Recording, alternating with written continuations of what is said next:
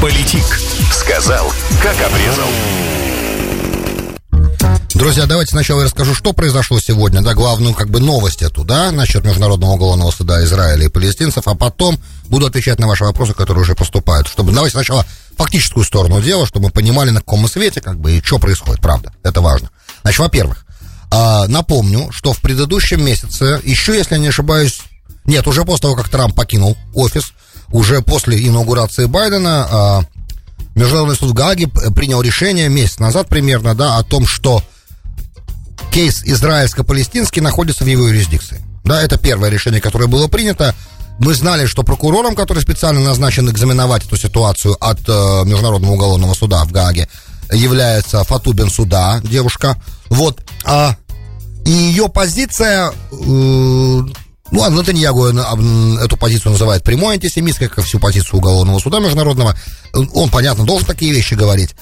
Я пока не могу дать оценки по поводу антисемитизма непосредственно самой Фату Бенсуда и судей Уголовного суда. Пока этого никак не видно, пока мы говорим о юридических вопросах и не касаемся моральной стороны этого момента. Да? Сейчас для начала чисто юридическая ситуация. И сегодня Фату Бенсуда объявила, что да, так как это находится в ее юрисдикции, в юрисдикции Международного уголовного суда Израиля и палестинская автономия, как они решили месяц назад, то она, да, начинает расследование, официальное расследование действий Израиля и действий боевых палестинских группировок во время конфликта, по-моему, Цука и Тан, 2014 года, летом 2014 года. Значит, это фактическая сторона вопроса. Дальше, фактическая сторона вопроса, что тут же она сказала, что так как... бюрократическая самодеятельность суда сейчас очень затруднена по понятным причинам из-за пандемии, поэтому когда и какие приоритеты, и как они будут расставлены, и как быстро, какой-то таймлайн, да, какой-то график этих заседаний, обсуждений, рассмотрений, допросов и того всего, что там должно быть для уголовного расследования, это пока непонятно совсем, это эксперты говорят, что это может занять годы.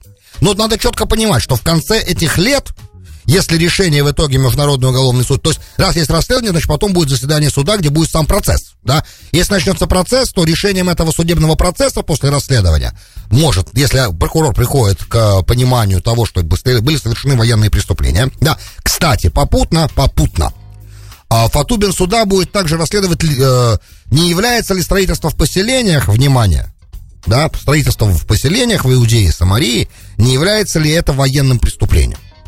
Окей?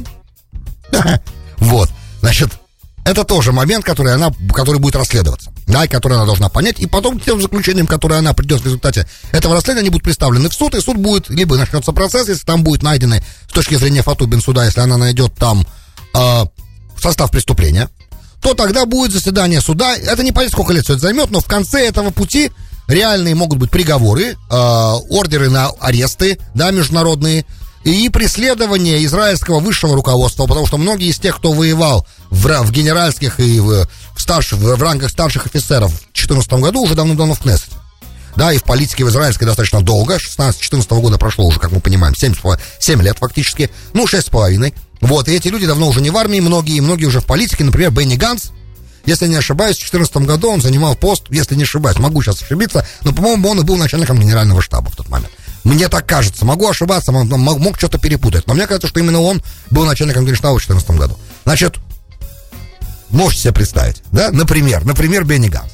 Поэтому в конце этого всего может оказаться, да, если решение этого суда будет принято, если до этого момента что-то не произойдет сверх экстраординарного, а пока так это не выглядит, то в конце, значит, у нас может быть международный ордер на арест, и таким образом эффективно Бенни Ганц не сможет, как когда-то Моше Буги Яалон, я вам эту историю рассказывал, да, Моше Буги Яалон прилетел в Лондон читать лекцию в Лондонской школе экономики.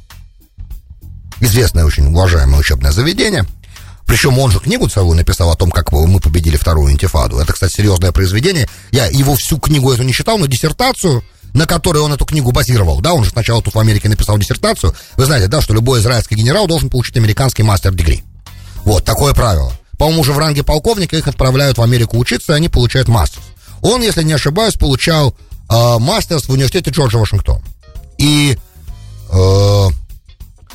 Political science, естественно, да, политической науки. Соответственно, там нужно было написать тезис, и на основании этого тезиса базировалась эта книжка. В своей книжке, попутно уже раз начали говорить, он сказал, что за счет двух вещей Израиль победил. Всего две вещи. Да, стена, кстати, которую Шарон построил, разделительная, которой сегодня, естественно, мы все пользуемся, ну, мы все, в смысле, израильтяне пользуются, да, эта стена, он не указывается как причина победы, а причина победы во второй интифаде два фактора. Первый, точечные ликвидации руководства боевиков, да, в большом количестве, очень успешные процессы, процедуры, да, то, что Международный уголовный суд называет extrajudicial killing, и то, что считается преступлением международного против человечества, на самом деле. Это человечность, это первое. И второе, разведка, блестящая разведка, потому как среди палестинцев было и до сих пор есть много тех, кто является осведомителем. Вот выстраивание этой работы, ликвидация, разведка, обеспечила Израилю победу в интифаде 2000 года, второй интифаде. Значит, естественно, и военная операция, но он, правда, ее дженинскую операцию, например, не называет.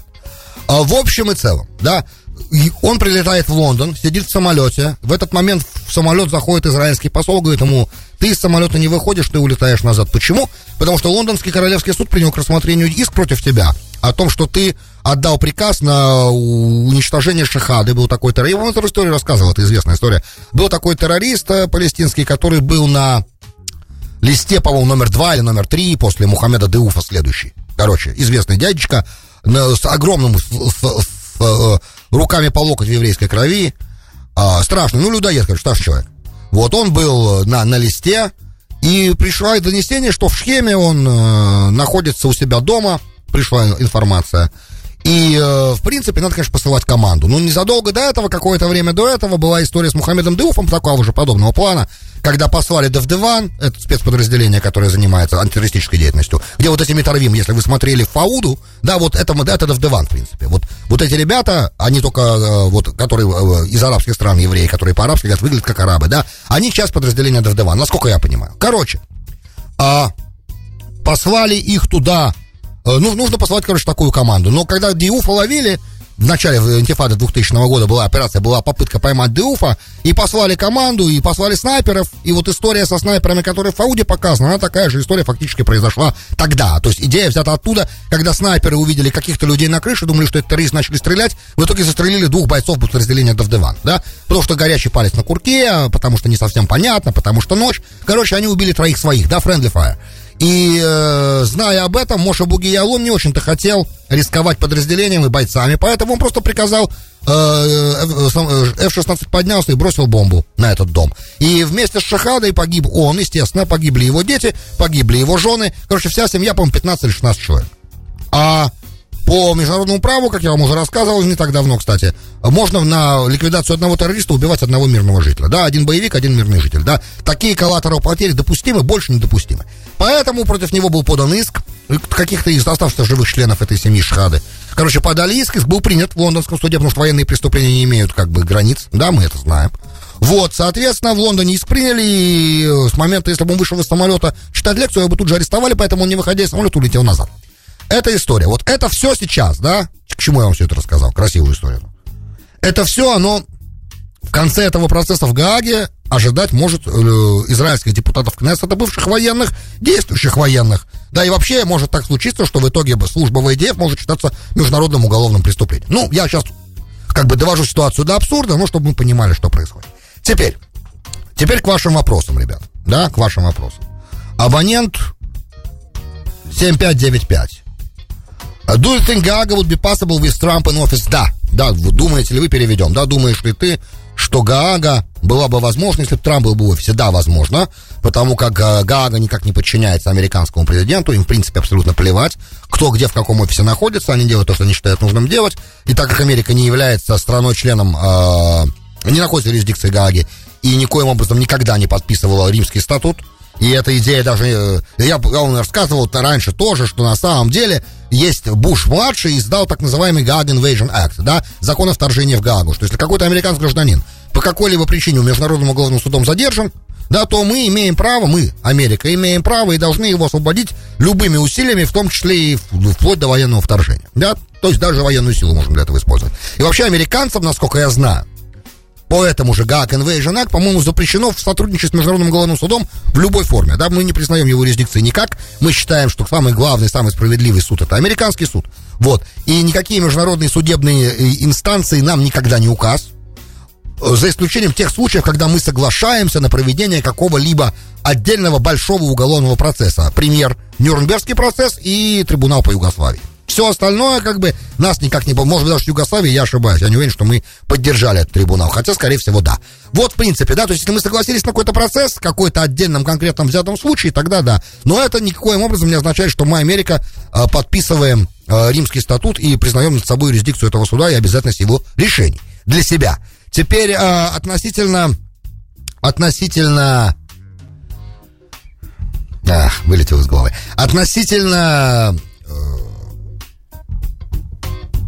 того, каким образом, да, то есть каким образом нахождение Трампа в офисе или не нахождение Трампа в офисе может на это повлиять, никаким образом. Неважно, кто американский президент, по крайней мере, на официальном уровне Международный уголовный суд никак не обращает никакого внимания на того, кто в каком офисе находится, потому как, реально, это находится в Гааге, и они там принимают решения, исходя из международного права, так называемого, да, которое на самом деле идет по согласию по многим вещам, которые уже прописаны и по международным конвенциям.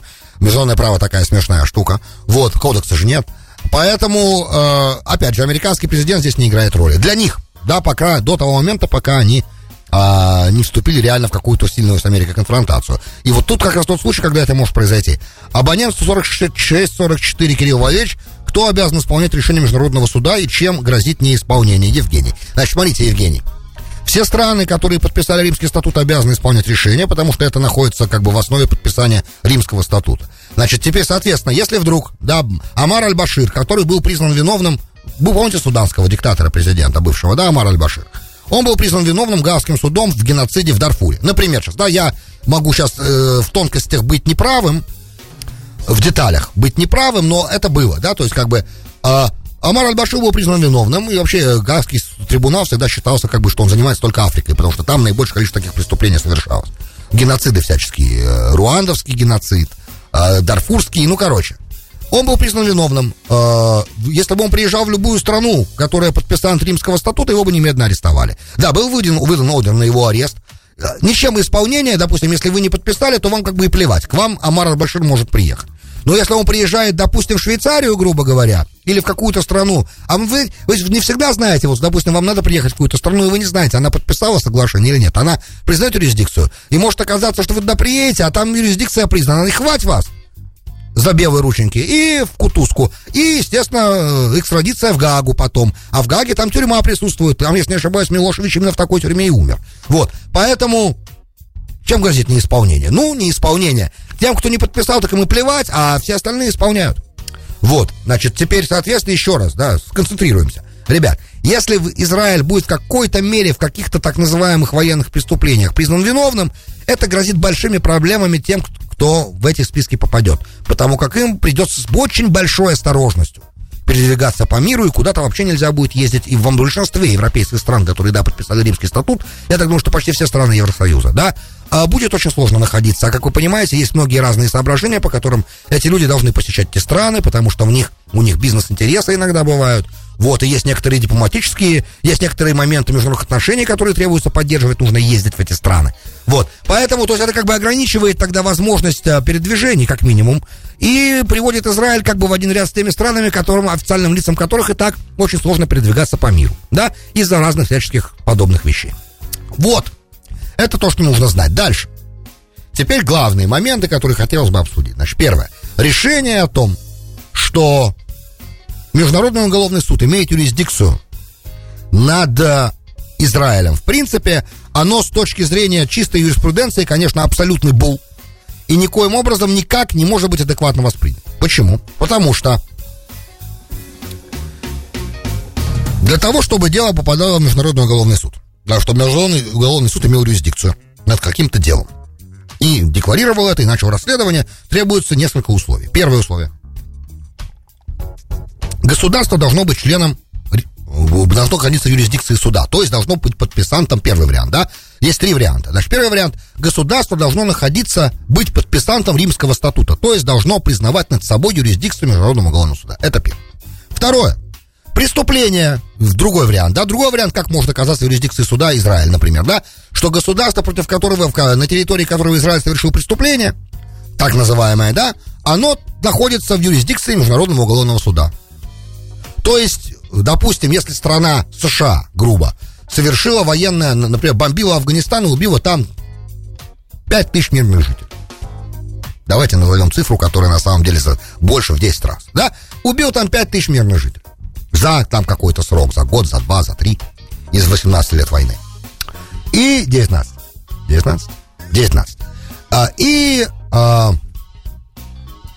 Афганистан, представьте себе, вдруг оказался подписантом Римского статута, страна. И тогда Афганистан может подать иск в Международный уголовный суд против США, и США тогда, по идее, Международный уголовный суд тогда будет иметь юрисдикцию над этими вопросами. Опять же, что будет Америка делать, это другой вопрос, но в юрисдикции уголовного суда этот кейс может тогда оказаться. Третий вариант, когда любая страна, то есть любой вопрос может оказаться в юрисдикции Международного уголовного суда, это если была принята резолюция Совбеза ООН, которая какой-то конкретный кейс, даже если обе страны не являются подписантами Римского статута, да, или какая-то боевая группа, да, короче, какой-то жесткий вопрос страшный, где там погибли мирные жители, или кого-то обрекли на голод, короче, какое-то страшное геноцидальное, как где-то трансфер населения, где-то какие-то страшные вещи произошли, и тогда собрался Совет Безопасности ООН, Россия, Китай, Франция, Англия и Соединенные Штаты, которые с правом вето еще 10 временных членов, да, вот, и они постановили, можете представить, какова вероятность подобного постановления, 1 на миллион, да, и они все вместе постановили, и ни одна из стран-членов Совбеза не наложила вето на подобную резолюцию, да, они постановили, что вот этот кейс должен рассматривать Международный уголовный суд. Тогда, да, вообще не вопрос, даже обе страны могут быть не подписанты Римского статута. Сказал,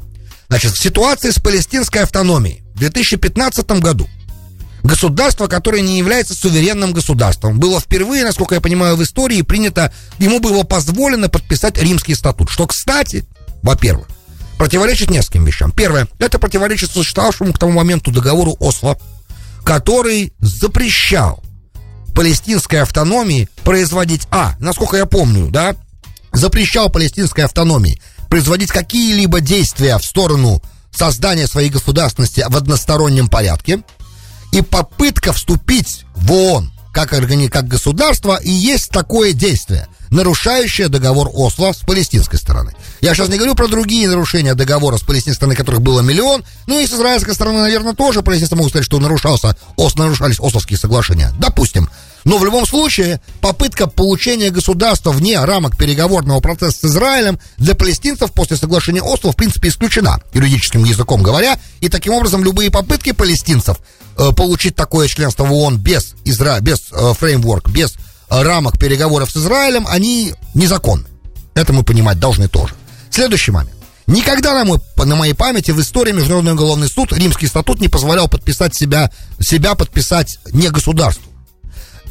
Палестинская автономия государством признана как associated член Организации Объединенных Наций, то есть как бы государство-наблюдатель, но не имеет статус полноценного государства, даже если его признают там какое-то количество стран других, тем не менее, являясь суверенным государством, оно называться не может, по некоторым моментам, которые выходят за рамки того, кого признают суверенным, кого не признают суверенным, и от мнения других членов ООН. Почему? Потому что для суверенного государства требуются постоянные границы, требуется наличие государственной определенной там символики, требуется определенная как бы законодательная база, много чего требуется, чего на сегодняшний день у палестинской автономии явно не хватает.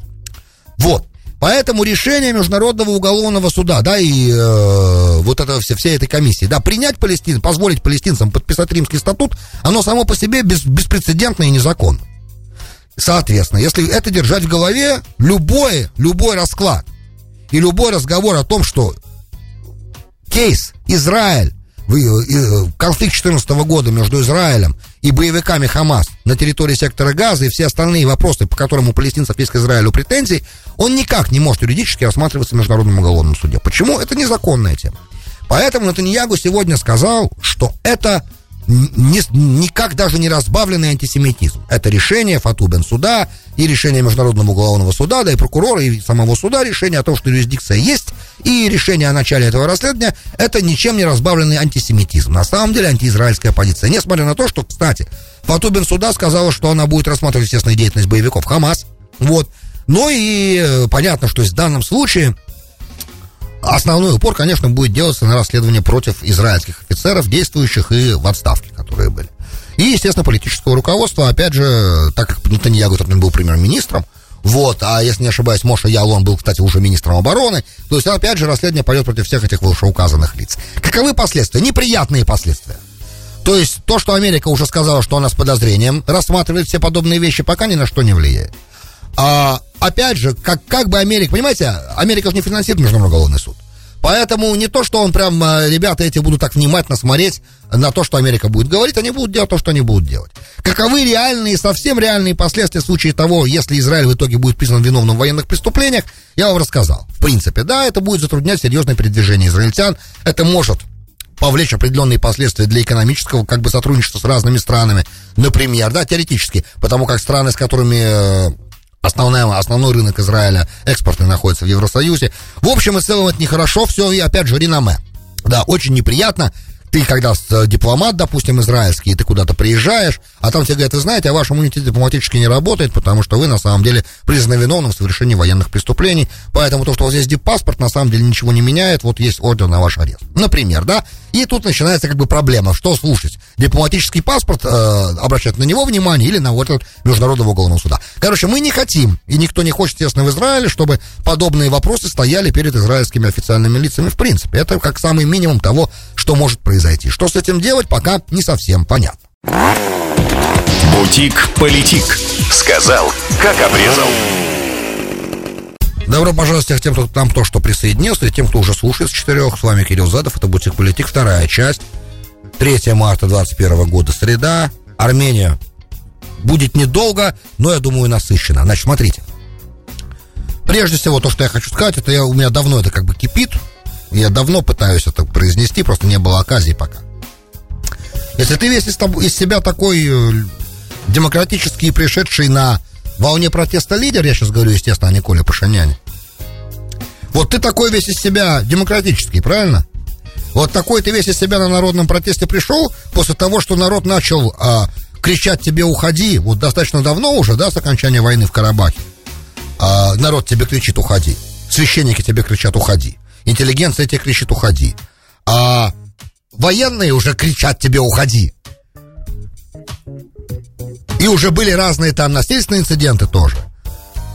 И ты ведь пришел не для власти, как ты тогда нам рассказывал всем, правда ведь? Ты ведь пришел для того, чтобы сделать Армению лучше, верно? И ты пришел как бы как народный лидер. И народ тебе теперь говорит «уходи». Да, есть опросы, которые говорят, что если сейчас выборы провести, на которые ты уже согласился, кстати, а раньше сопротивлялся, кстати, заметьте. Вот, но ты теперь согласился на эти выборы. И по опросам, да, вроде бы ты выигрываешь.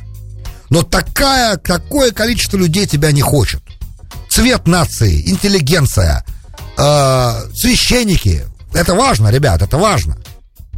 И ты продолжаешь так обеими руками, зубами цепляться за эту власть. Она тебе так прям нужна. Отсюда очень простой вывод.